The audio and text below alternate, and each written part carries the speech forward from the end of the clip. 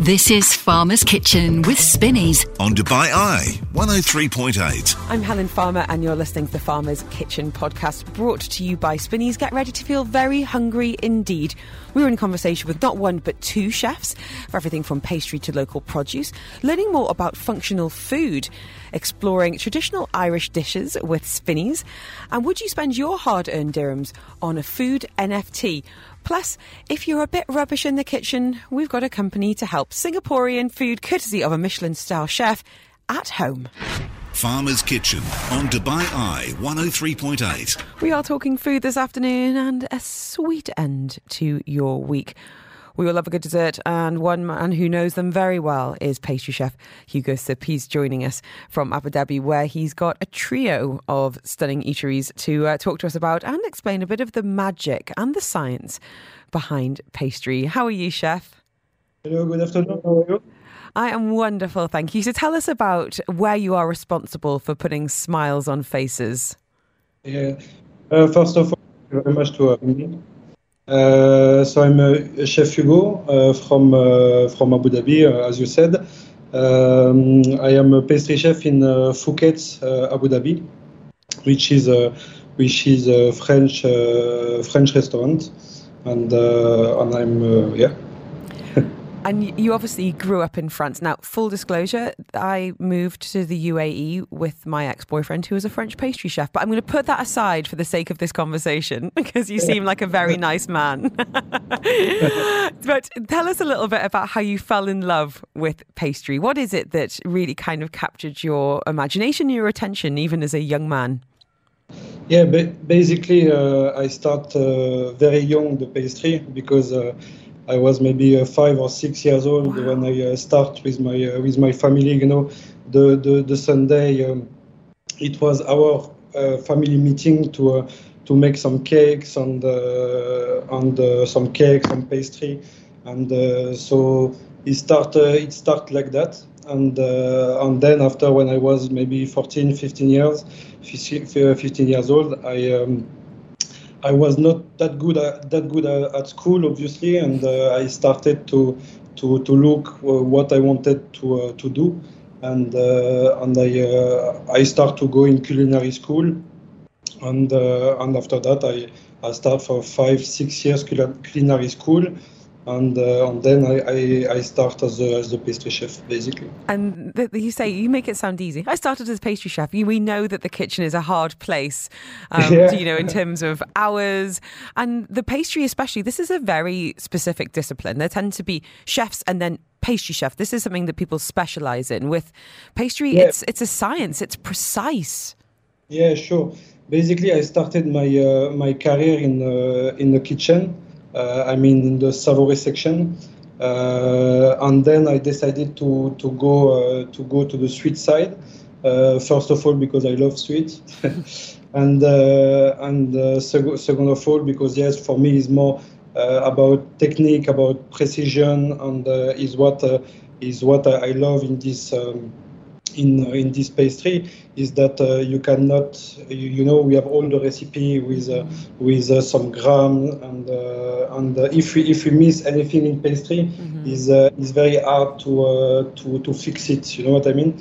So basically, if in kitchen you can still add a little bit of butter, a little bit of cream, you can fix it, but in pastry is more hard, and for me then is more interesting also for my side to be in this section.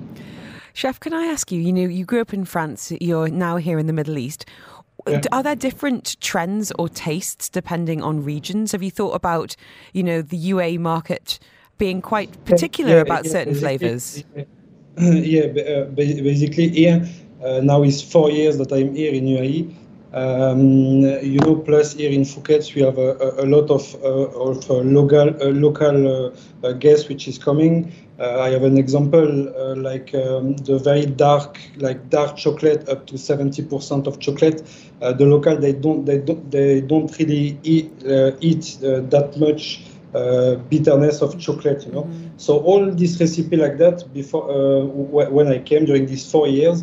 I had to adapt my recipe and to make, I get the example of chocolate. get like more like milky with milk chocolate to make more bit of sweet, but not that bitter, So there is a lot of things like that in UAE that I had to adapt for the guests that we have here. Also, I know that most of European guests they are eating like the lemon and the citrus. That's me. That's me. I'm lemon tart. Yeah, yes, tart citron favourite. Absolute favourite.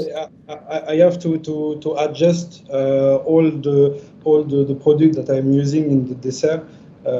Because here they love the pistachio, they love the hazelnut praline, the chocolate, the vanilla, all this like warm taste that you can find it, but it's very difficult to make something with lemon. With and most of it is European guest, which is love that.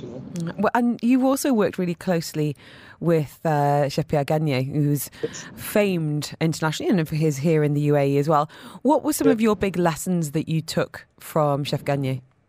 Actually, from the time that I started the kitchen, Chef Pierre Gagné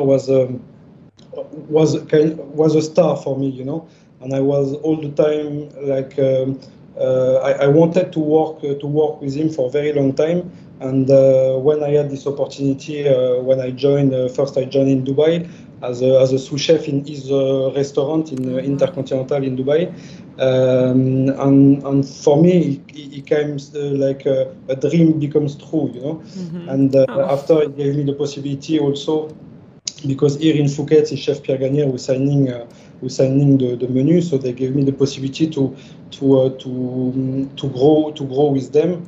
And of course, it was a huge pleasure, and I'm very proud of it. And about Pierre Gagné is for me is like a magician, Is like mixing some item that in your mind never you will think about mixing this product and this product, And at the end, when you mix all that, is become something like just crazy, What's your favourite thing to make right now? If we were to come and visit, order from the menu, what's your most proud dish at the moment, chef? Actually, here in Phuket, we have our very known millefeuille, which I think it will stay all the time on the menu in Phuket because the people love that. And actually now we have also the apple tart. And the apple tart became also very famous for like 3-4 months that we have on the menu. And just for the story of the apple tart is with a puff pastry with hazelnut, with like kind of hazelnut paste, some apple which is sliced very very very thin all around this dough, with a bit of butter, cashew sugar. We put it in the oven, and when we remove from the oven, it's become very, very caramelized on the bottom of the tart, which is giving this crispy apple tart. We're serving that with vanilla whipping cream, with a little bit of mascarpone. Do you deliver? Do you deliver to Dubai? Please say yes. Do you know what? My husband works in Abu Dhabi. I'll get him to order it to his office. Chef, thank you so much. Sounds delicious. Now, it's had a very, very sweet ending to our Friday afternoon. Hugo Sib, chef there at Phuket in Abu Dhabi. Really appreciate your time. And I think mouths watering across the UAE, chef. Really appreciate it, especially on a Friday when I know service is busy. Get back into the kitchen and go and make some more people happy. You're listening to Farmer's Kitchen on Dubai Eye 103.8. Now, you know how much I love your recommendations, so do get in touch and share where you've eaten, what you've eaten recently. Give us some ideas and inspiration for the weekend. And full disclosure, our next guest came through one of your messages, which was, I went to a brilliant restaurant at Jameel Arts Centre. It's called Table, and we're joined by the chef now, exec chef Carlos Frinzi. He's lived in Singapore, Acapulco, Salvador, New Orleans, KL. So being around so many different cultures and cuisines, he's going to come up with a whole lot of fusion. He has done just that with a whole lot of local produce too. Chef, how are you? How are you? I'm doing great, actually. Well, thank you for being with us. I know Fridays are very busy in the world of restaurants, so really do appreciate your time this afternoon. So tell us a little bit about how your travels have influenced you and kind of created the lens and your foodie philosophy that you work with. I started actually working in Dubai. My first work was in France. I was apprenticeship for one of the best restaurants in France, in Lyon. It's Paul Bocuse. I think I learned how to work with the humble ingredients that time, and also with expensive ingredients. Probably that was the thing. And then I moved to US, work in US a little bit. Then after that, work with Thomas Keller for quite a while. And after that, I went back to London. I work in London. And probably in London, that's where I start to pay attention more to the seasonality as a chef, and look how I need to work with closely with farmers and create the dishes that is during the season. That I, for example, during the winter, I cannot use asparagus, but I need to use root vegetables, which was first time for me. And I fall in love with working with the root vegetables. But then the spring for me was the most exciting, actually, season for me. And probably that kind of like traveling around the world and studying in Malaysia also kind of shaped me as a chef in the flavor-wise, working with Asian ingredients, Asian herbs, Asian spices, then working with European seasonality. Then when you live in America, it's completely different over there. Sure. Then when I moved here in Dubai, I mean, like I grew up literally in Dubai. Well, let's start with that. My parents were here since 93, I think. So yeah, 1993. But all my vacations, I spent 1 month or 2 months here in UAE with my mom and my dad. I wanted to ask you, Chef, a little bit more about seasonality because, I'm from the UK and we, as you say, we talk about asparagus season or, game bird season or, whatever it might be, or berries. Can you explain from a chef's point of view why that seasonality is so important when it comes to flavours and availability in a way that we might not necessarily be aware of as diners? Honestly, it's more important for us as a chefs and also as a customer to understand that you cannot have a strawberry during winter. You're not going to have a strawberry that is going to taste the same as it tastes at summer or a spring when it's the season. It's completely different taste. It's also you helping farmers to produce their product in a sense of how you're going to produce it and think about it, what we can do with that product and how we can produce that product during that time. And I think it's all about the education, and we just got kind of, to say that we get kind of lazy. Yeah, we go to the supermarket and we see strawberry during wintertime and be like, oh, cool, I'm going to have a strawberry during wintertime or have asparagus during wintertime. But then when you come home and you cook it yourself and you be like, you know what, it doesn't taste real, it tastes like a plastic.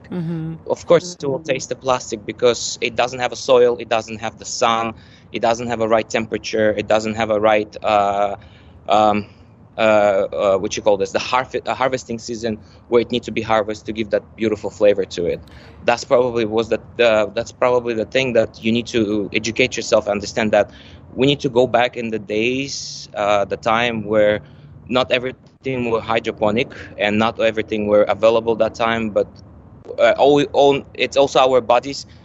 Sometimes you just need to listen to our bodies, what they want, and if you see it during springtime, you want to again, back to strawberries, or you want, watermelon, but then a winter time when you're asking for watermelon, your body says, I don't want a watermelon, I just want something else. I want something heavy. I want something comforting and something great at that moment, probably. So how does it work here in Dubai, where we're not necessarily following the seasons as such? And as you say, we've kind of been spoiled over the years with so many things being imported.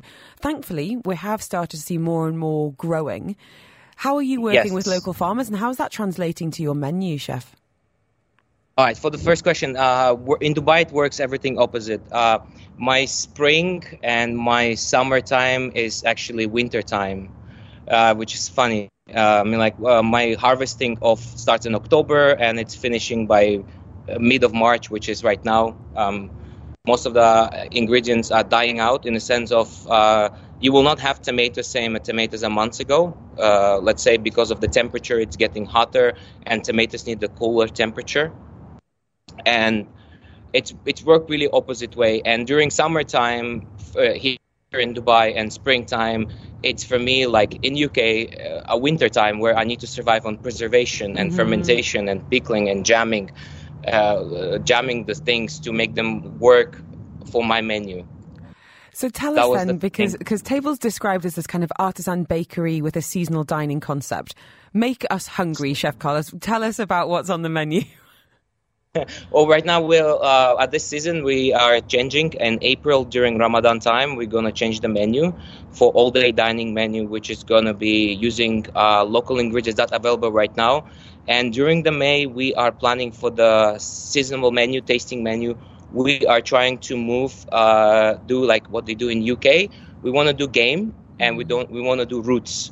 We want to dedicate the whole 3 months of tasting for the game in UAE, which is probably, you wouldn't believe they have actually quail birds, pigeon and camel. Yes, and guinea fowls, which was amazing when I found out in Sharjah there is a farm in Sharjah that produces guinea fowls. And I was like, wow, that's really amazing. And the guinea fowls are brought from UK over here to grow. That's so beautiful. And it's quite crazy, but at the same time, it's so amazing to have that such a produce over here in this country. And I say game camel because I consider camel a game meat. If it makes sense to someone, maybe it's not, but it kind of considers to me as a game taste because it's a little bit rich in flavor and it's sweet. And especially you make it like one of the dishes. I'll open a secret for you. I have a camel, beauty of camel, because it's 3 different parts of camel. We use tenderloin as a tartar, raw camel, which tastes so sweet. It tastes like venison, literally. Then we're doing one as I call it like a tsukuni, like a Japanese style yakitori, round one. And the other one we do the short ribs. I mean, it's not a rib cage, but it's under the ridge, under the hump. And we're doing cooking it for 3 days. And we're using drumsticks, leaves. I'm going to pronounce correctly because I don't really know how to pronounce correctly. It's called marunga leaves. So we're making a moringa syrup. Yeah, the moringa. I think it grows in our garden. It's weirdly really good for breast milk production, I've been told. Yeah, it's one of the best. It's one of the best things if you play around with it. Did you ever think, growing up in Dubai, that you'd ever be on the radio talking about preparing camel 3 ways and talking about taking a cut from near the hump? It's very surreal. Never. If you ask me that, I will be like, I would laugh at your face and I say, maybe, never. And then when we think about seasonality or availability, I suppose, is probably a better question. Is there anything that you would love to see here produced locally that you haven't quite got your hands on yet? Where are the gaps? Where are the opportunities? I think, for me, it was probably caviar because I'm half Russian after all. I really do. I grew up in caviar and working in French restaurants most of my life. Probably truffles. That would be amazing. I mean, there is a local truffle, by the way. It's not a local truffle, they call it. It's like a big, huge mushroom fungus that grows in the desert, but it's not the same as a truffle we know. It's have a different taste. I think maybe someone can try to figure out how he can do it or some way do it with farmers. I speak with a couple of farmers exactly. With my farm, Mr. Muhammad, which have amazing produce. He showed me lemon verbena. I've been looking for lemon verbena for so many years here in UAE, and he told me that he grows it, and now I just produce everything with lemon verbena. I just love that thing. He sounds like a good guy to know. Now, before I let you back to the kitchen, for anyone who hasn't been down to Jameel Arts Centre and been through your doors at Table, how do they work together? Why do you feel like you're in the right place, I guess, in terms of energy and values? Well, we're located in Jameel Arts Centre. It's a beautiful place. I mean, honestly, we have a spectacular view. Plus, we have art where you can go around. Because I'm sitting right now outside, and I can see beautiful view, and it's really amazing. And probably because it's kind of my food and my team, we create an art more likely than just a food to eat to fill yourself. It's more artistic food, we call it. It's more into creating something different and creating a small painting on a plate. Let's put it that way. I love that. You also do cookies, so I'm fully on board. Yeah, that's shout out to my executive pastry chef. She is the most talented and most youngest executive pastry chef over here. She does really beautiful jobs with a pastry. Honestly, we're changing the menu next season in April. We're gonna have a new menu, and we try a couple of things. And she's making gluten-free and egg-free vegan cake that is just tastes like it's just have all those ingredients. It's something beautiful, something different and unique, honestly. You and the Dream Team. We've had a number of messages going, how to find out more. It's spelled Teible. You can find them on Instagram and things like that with an underscore afterwards. Chef, thank you so much for your time. Really inspiring to hear about your journey and what's on offer there on the menu. And I think a lot of people hopefully coming down this weekend to eat seasonally, eat locally, and maybe eat a few cookies as well. Chef Carlos joining us from Teible at Jameel Arts Centre. You're listening to Farmer's Kitchen on Dubai Eye 103.8. We were down at Art Dubai just yesterday, and big buzz around digital art, NFT being the big buzz phrase of the moment. And now Chef Alex Espiros is joining us. He has combined his passion for food and art to create a first ever collection of special NFTs, digital artwork of glow-in-the-dark dishes. And apparently going like hotcakes. Now, NFTs, I'm still getting my head around, non-fungible tokens, a unique digital file that's stored on a blockchain network. So they made news last spring when a digital collage linked to an NFT was sold in a Christie's auction for more than $69 million. Chef Alex joining us live on the line now. Great to have you with us. Where did this idea come from? Hello, Helen. How are you doing? I hope you enjoy the day. I am very much enjoying the day. I think Friday, much needed. And I love talking food. And we're kind of talking food today, but not really. Tell us about turning food or food photography into NFT, Chef. Fantastic. Actually, like with my team, we creating different things, every time. Then for this time, 2 weeks ago, we went through and we make the first NFTs food in the world. Then we love, the art. And as we love the art, we create the dishes, to NFTs. Now, what is all about that? It was a beautiful dinner for Sephora. One of the nights we make like a glowing-in-the-dark dinner. And my team came over and it was like, okay, this is fantastic. The dish is looking beautiful. Then I was like, okay, guys, I think the world is changing and we're going back to the digitalized and to the art. Then let's make the dishes as the NFTs. Now, this is where I kind of lose my understanding. So please bear with me, and I don't mean to offend or ask any silly questions, but please help me understand. So you're turning a photo of food that you've taken. I have to say the images are really stunning, kind of neon glow in the dark. You're turning that image into an NFT, which people can then own. And as we said, it's in the blockchain. It can go up in value, fingers crossed. So this is you as a chef kind of leveraging a trend, I guess. Are you striking while the iron is hot? Is that fair? Yes. Here's my question, Chef. Who wants them? Because I want food. I don't want food photos. Let me tell you all about that, right? The world is changing and, the people actually developing different things. Then what we actually do is we making the food and we create, the beautiful art on the dish. Then at this time, we taking the pictures and we actually putting online, then people start investing on that. Now, the world is changing. We live in 2022, and actually, what is happening is, it's okay, the food, but the image and, the first, question, for the food is, what is it all about? When you sit and you see the dish, the first thing you do is, actually watching it. Mm-hmm. And after go through the taste and the flavor, etc., etc. Then everybody, who wants this picture? This is an art. This is, a chef is an artist, right? And, as a chef, we are artists and, you can have the food. Now, what is happening is if you get the NFT from us, you're going to have the private dining experience, with me and my team. So I do get to eat. Your location. Okay. Yeah. Farmer's Kitchen on Dubai Eye 103.8. We're talking NFTs and food. Is this something that you would be interested in investing in? It is a bit of a buzz phrase at the moment, and now Greek chef Alex is with us, combining his passion for food and art. The first ever collection of special NFTs, his glow-in-the-dark dishes.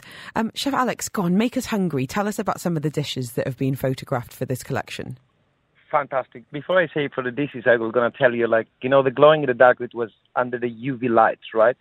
Then it was like a lot of effort and work for 6 months, to put vitamins and collagen, all these things together to start glowing in the dark, right?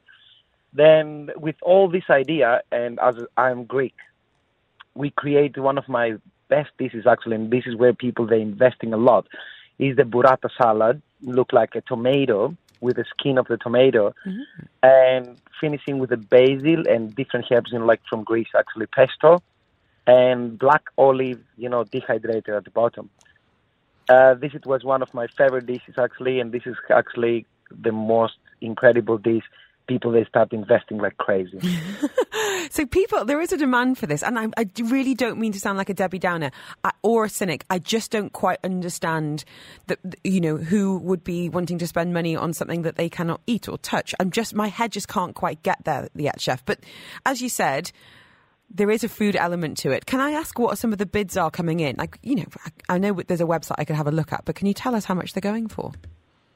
Of course. Actually, the bids, we launched it out 2 weeks ago, and we're almost $20,000. What? Or included. Then we had a bid last night, it's going through approximately to Ethereum, because you have to use a cryptocurrency actually to buy. Then the burrata at the moment is approximately of $3,000 to $5,000.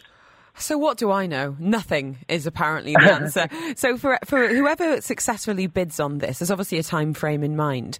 They will get to have some food in real life that they can actually eat. Is that right? It's not actually, yes, it is right, but it's not right. The world is changing. We are in the 2022. And actually, as we develop and we create these dishes as art, we say, let's do it, we was also not really imagining, it's going to be massive and everybody around the world that we're going to be talking for me and my team regarding, the NFT dishes. But the world is changing, as we say, and we showing to the people also what is the art behind all the flavors and the taste we have created, for this dinner, as many different dinners, we have created. If people do want to bid on it and find out more, Alex, what's the best way of getting in touch and checking out the artworks online? I think the best way is to go through my website. Then they can find straight away, the link there. My website is chefspechos.ae. And, we have many, many different collections is coming soon. Then people are going to see more crazy art is coming. Promises. It's really interesting to think about this being a direction. It could be a pun fully intended flash in the pan, or it could be a completely different direction for creativity and investment. In the meantime, Alex, thank you for bringing this to our attention. Really interesting to find out a little bit more. And now I want some burrata. Chef Alex, thank you. And if you do want the website, get in touch with me on 4001. You're listening to Farmer's Kitchen on Dubai Eye 103.8. It is St. Patrick's Day next week, 17th of March. And there's Ronan Keating coming to the Coca-Cola Arena. There's going to be all sorts happening across town. But if you're staying at home, you might want to get a bit traditional on the food front. Joining us on air is now Karen D'Souza, the Deputy Content Editor at Spinneys, for some great Irish foodie chat.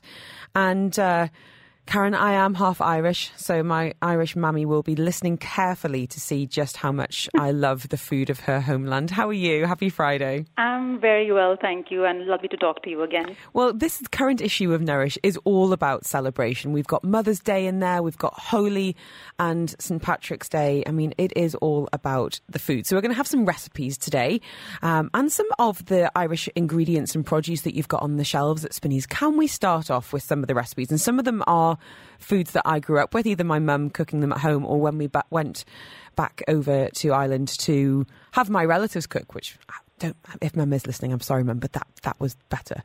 Colcannon. Now, for anyone who's not familiar with Colcannon, Karen, can you explain what it is?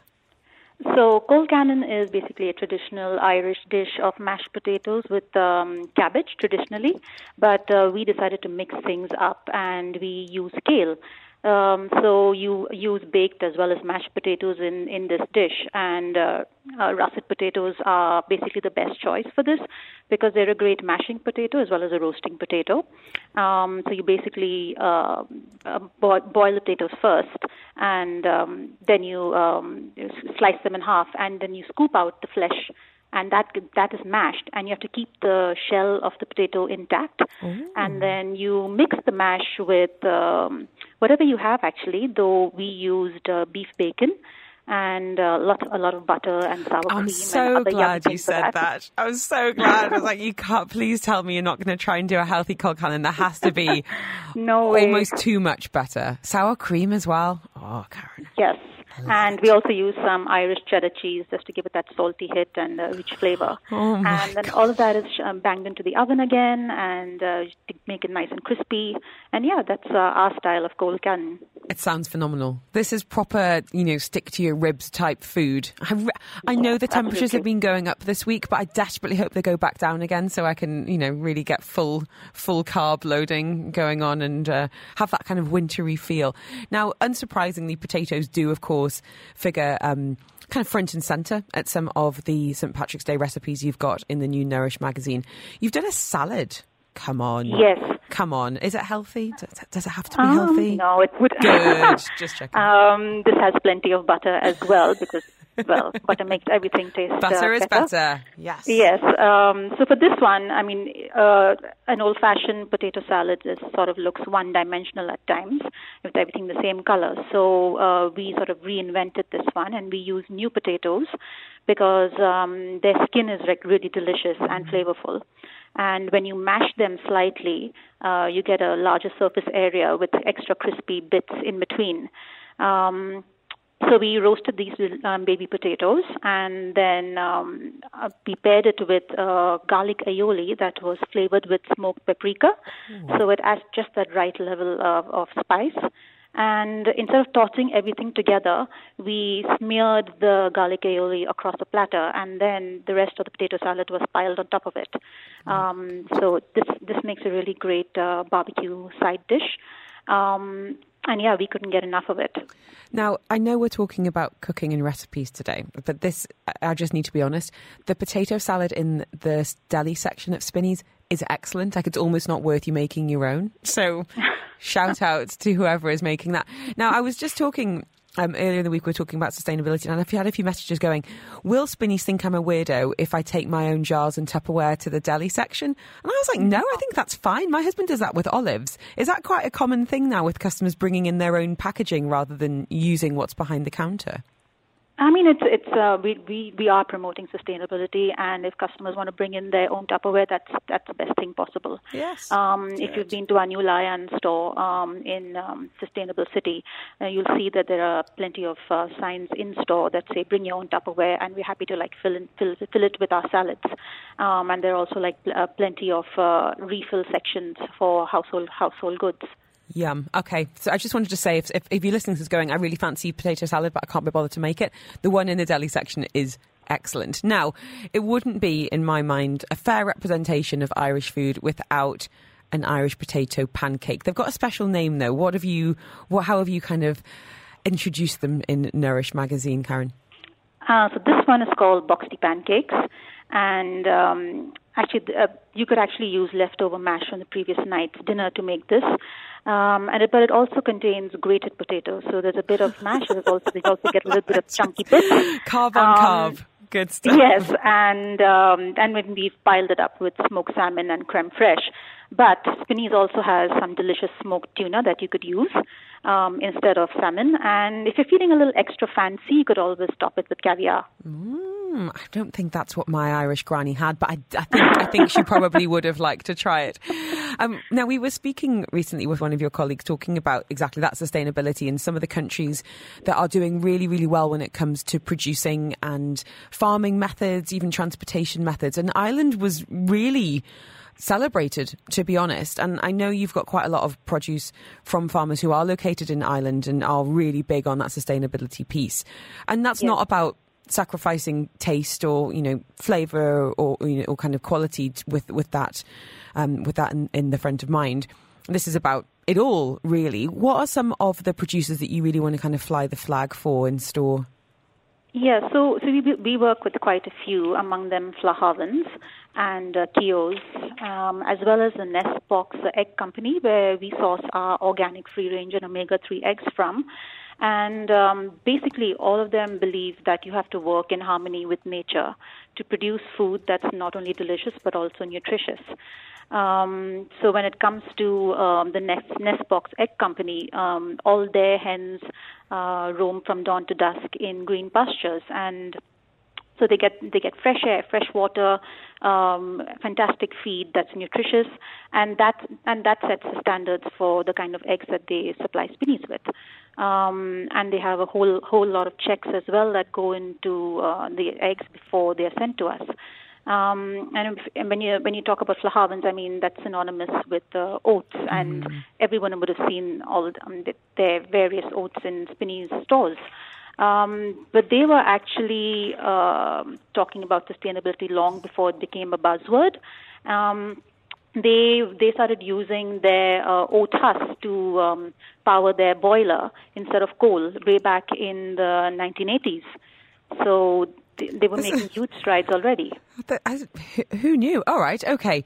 So this is all kind of, I love this kind of historical, but also modern in some ways. Now, crisps. I know you've been talking about potatoes, but you do have some great crisps in store as well. Tell us a little about some of the flavors and even the cooking techniques that they're using. The Irish spuds. So if you want to talk about an Irish brand, so there's Keogh's obviously, and they have been farming potatoes for over 200 years.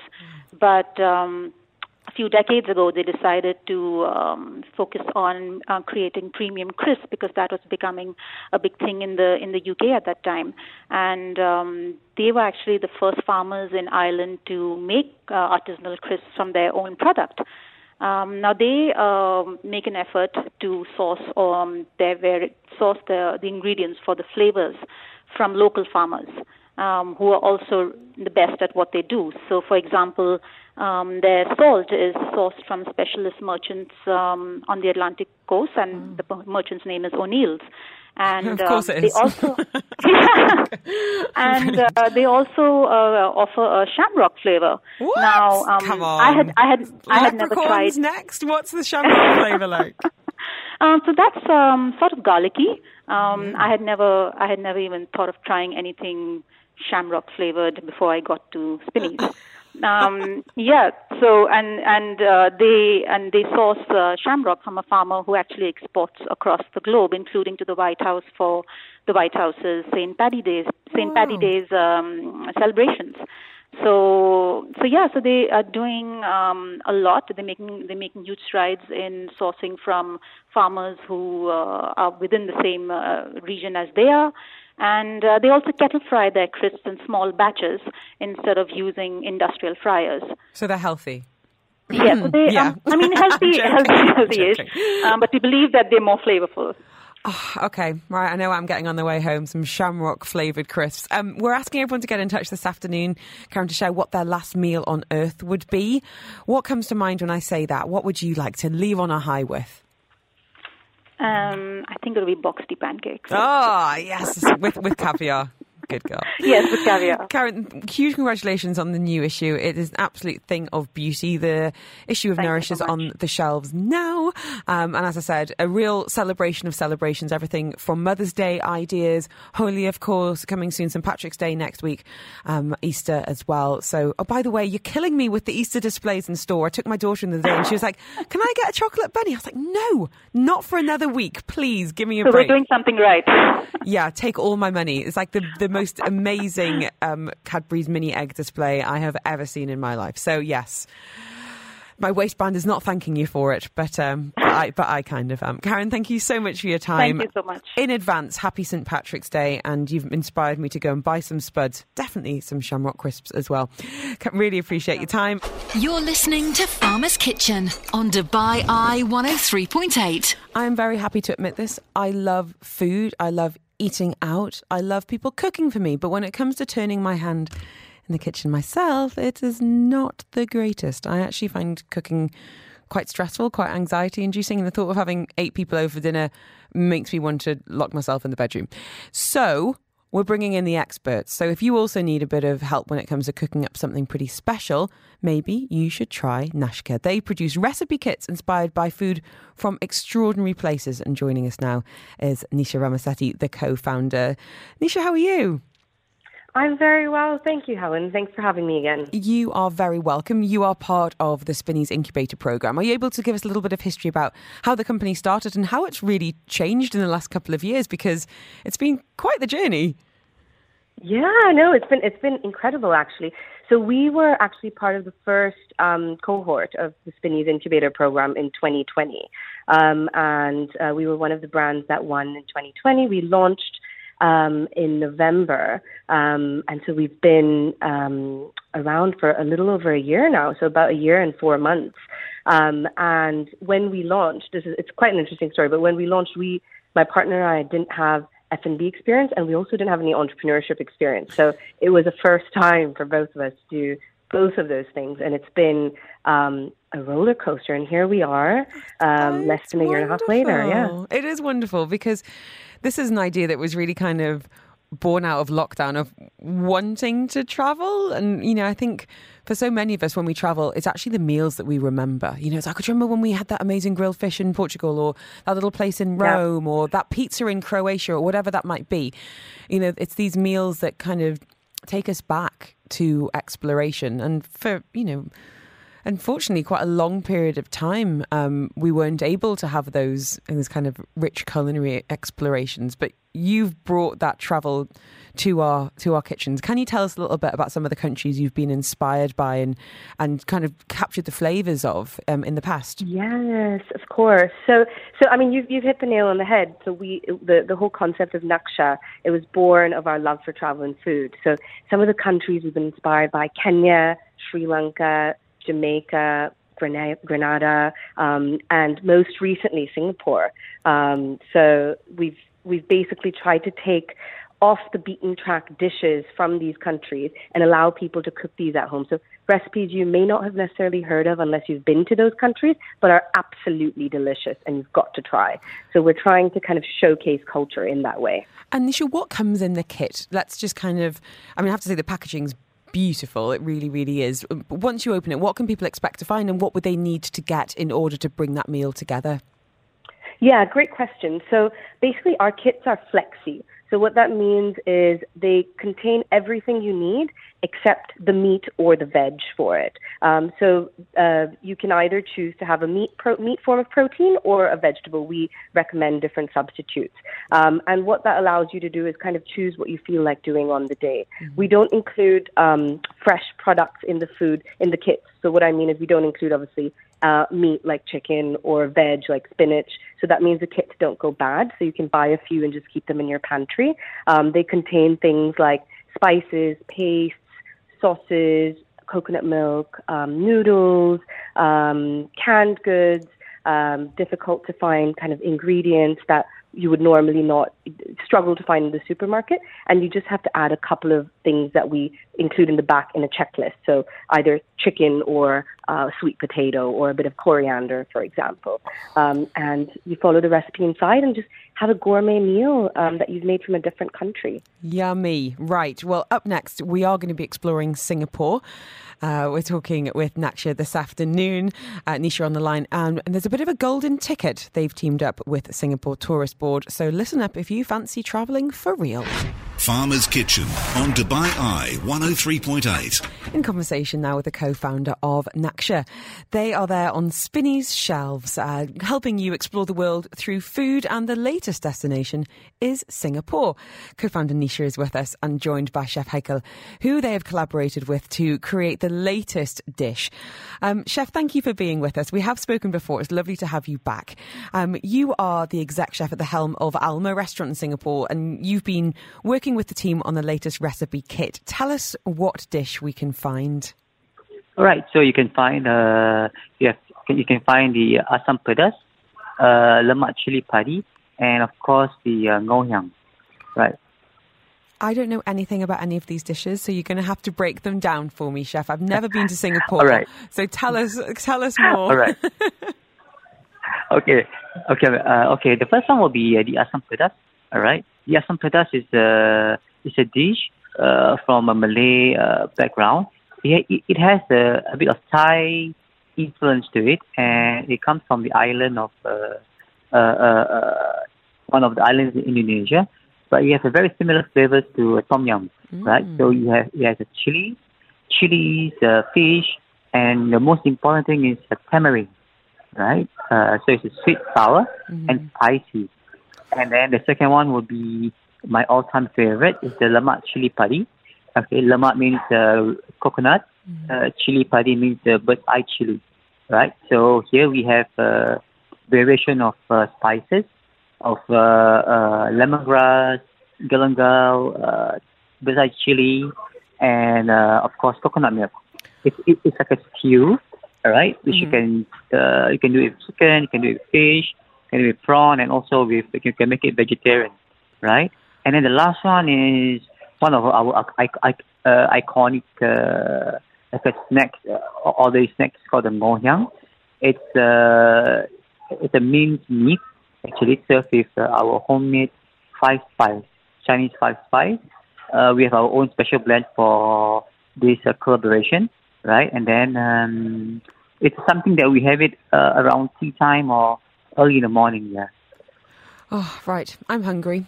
So this is going to be basically helping us make some Singapore food, perhaps the first time, or taking you back to your travels, thanks to Naksha. Now, can I ask you, Nisha, about this golden ticket? What do we need to know about the Singapore Tourist Board collaboration? Yeah, so we have a bit of a treasure hunt kicking off in the UAE at Spinney's and Waitrose stores.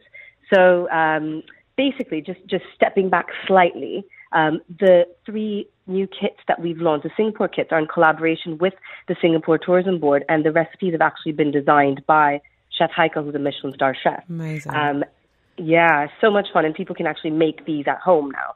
So we have a bit of a treasure hunt, so people can find golden tickets inside a few kits, 5 kits, in specific Spinney's and Waitrose stores across the UAE. And if you find a golden ticket, kind of like Charlie and the Chocolate Factory, Willy Wonka style, if you find a golden ticket, you win lots of fun prizes, including a private cooking masterclass with Chef Heikel. Oh, amazing. Yeah, designer crockery, lots of fun stuff.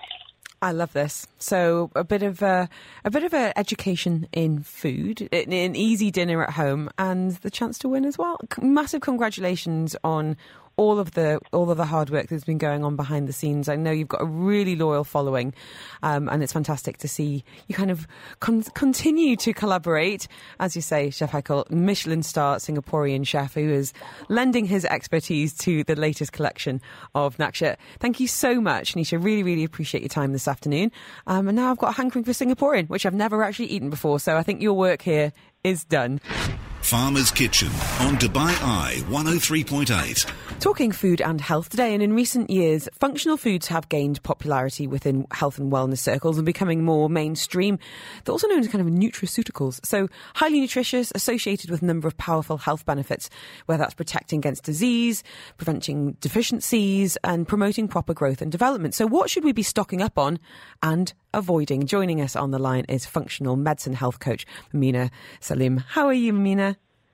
Hi, I'm good, thanks. Thanks for having me. Well, thank you for being with us today. I've got lots of questions for you. We've already had a number of messages coming in from listeners as well, because I feel like this is an area that we're only starting to talk about. And I think about my dad and that post-war generation, and to him, food is fuel. He's got no emotions. And I think about me and food is all emotions. And in the middle somewhere, there's this functional space where we think about the good we could be getting from our food and how it can be even affecting the way we feel.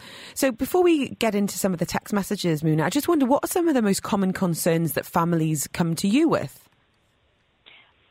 So a lot of the times now that I'm seeing is parents saying that their kids are extremely picky, right? So that they're not eating most of the foods that parents are preparing for dinner. They're struggling with fruits and especially vegetables.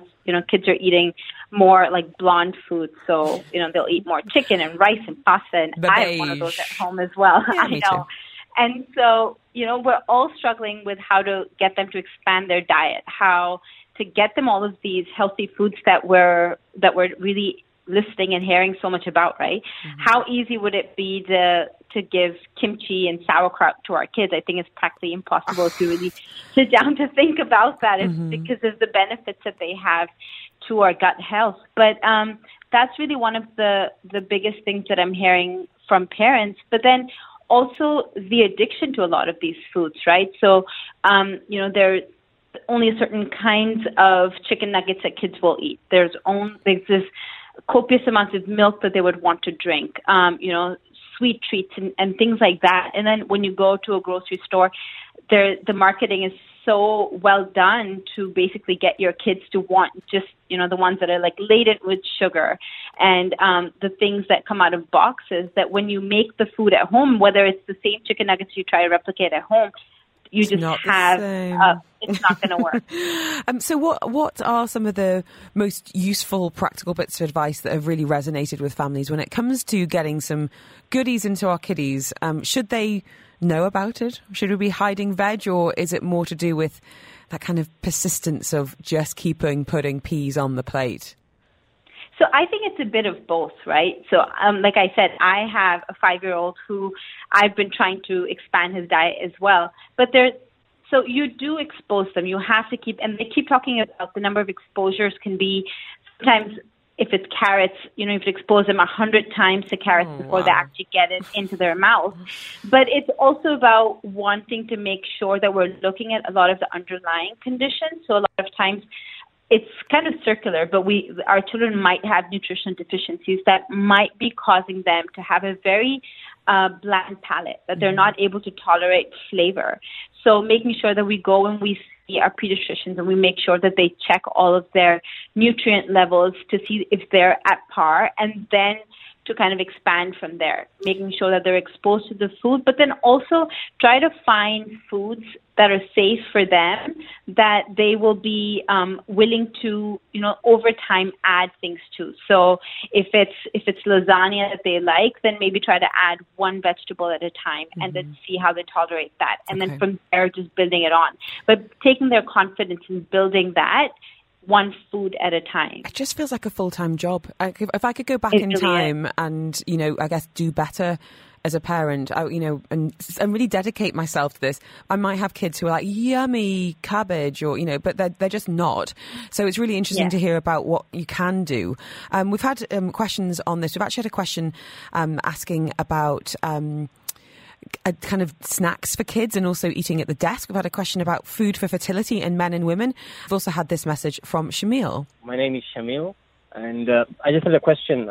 My son has been diagnosed with mild autism, so his diet is very limited. I mean, he doesn't eat anything or everything. So his diet mainly revolves around rice with lentils, rice with chicken mince, rice with carrots.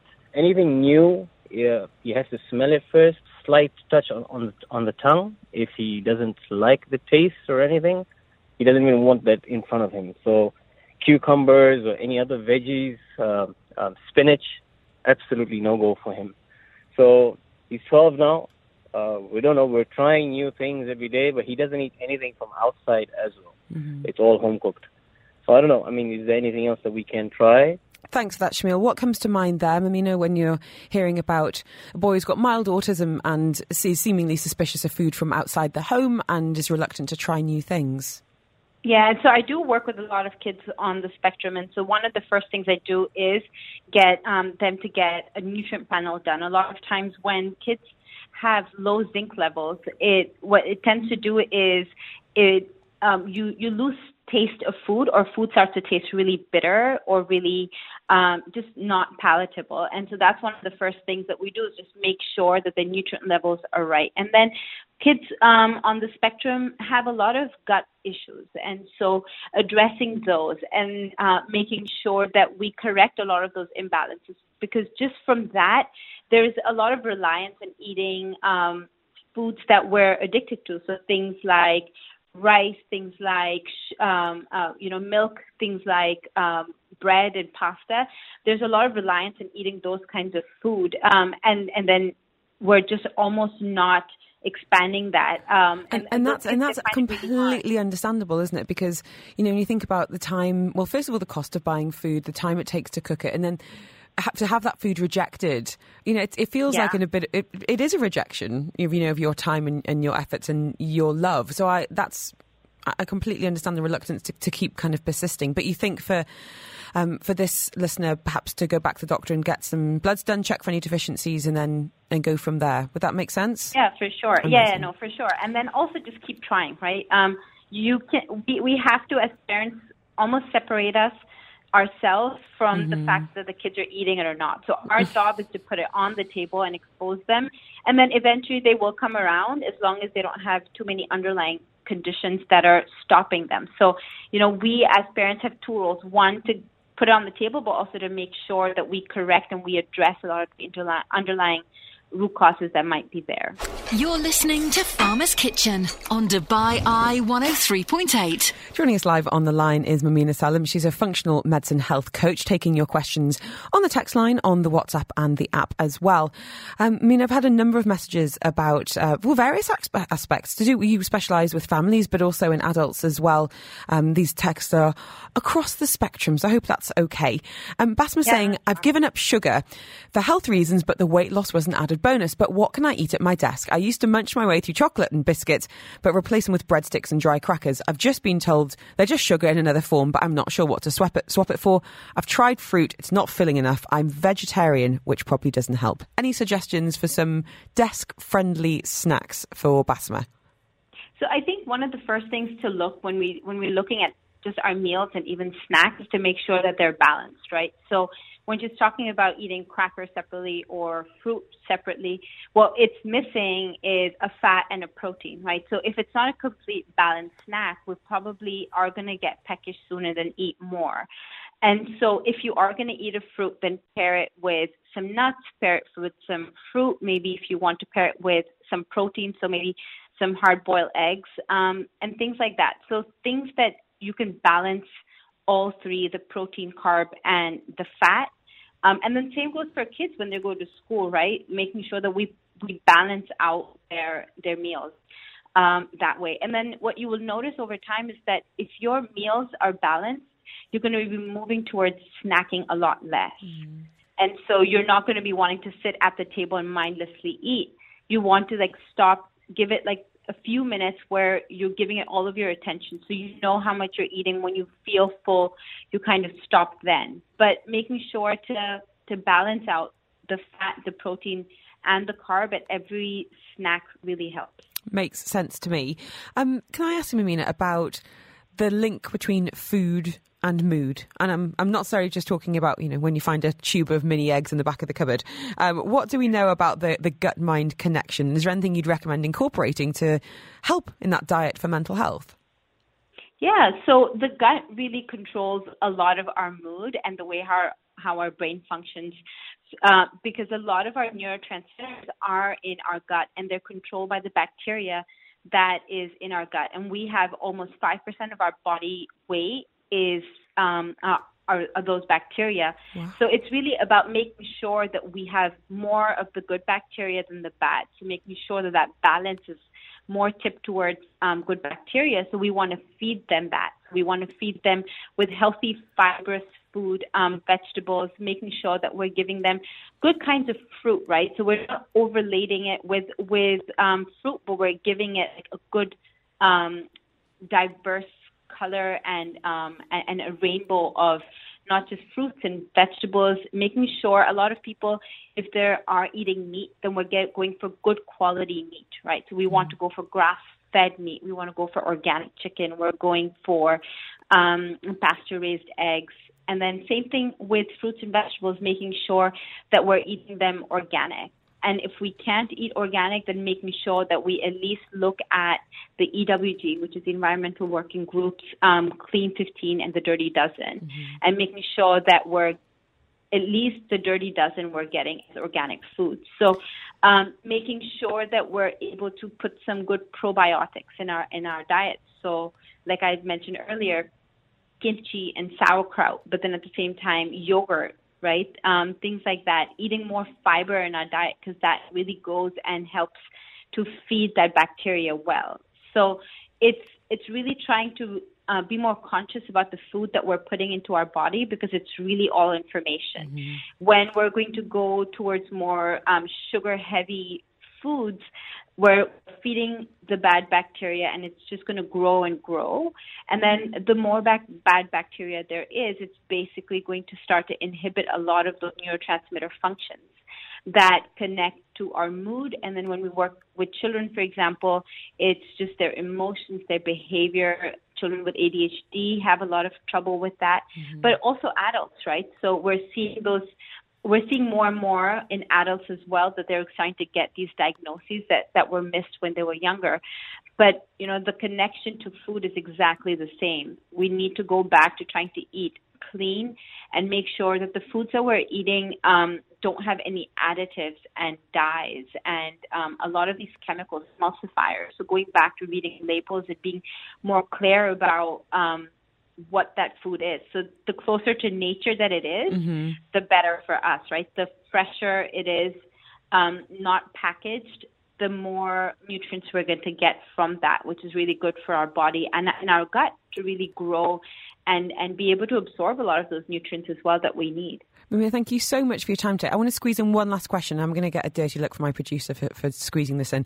I'm actually saying, would appreciate any insights on food for fertility in both men and women. No name on that one. Can you give us a very quick answer just to help out this listener?